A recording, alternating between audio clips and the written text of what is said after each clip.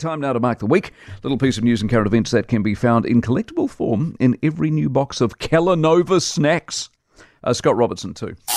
What value is there in playing that dumb game, Ban the New Coach? The Ranfurly Shield too. What value is there in playing that dumb game, I don't know, I wasn't there?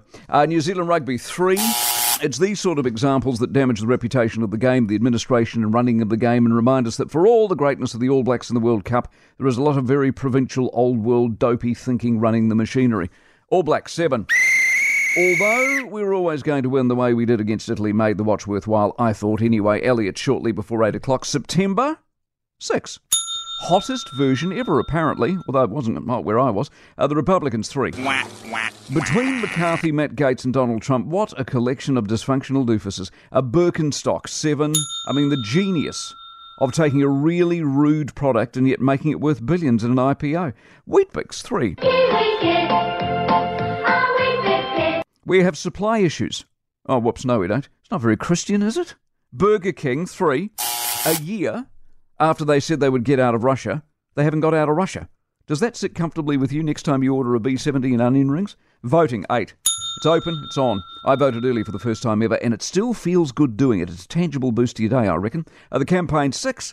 I can't help but think it's a week too long. Policy's out, the bitching over break-ins and race and costings is getting petty. If it was over tomorrow, I wouldn't be sad. Germany 7. Now, read Oliver Hartwich's excellent piece on German MMP and how they do it, and therefore how much better we could if we only tweaked a couple of things. Governor's Bay Wharf 8.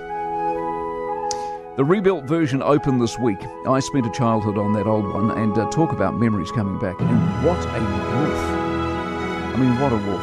As far as wharfs go, I reckon that one in Tolliga Bay are as good as it gets. Tay-Tay 4.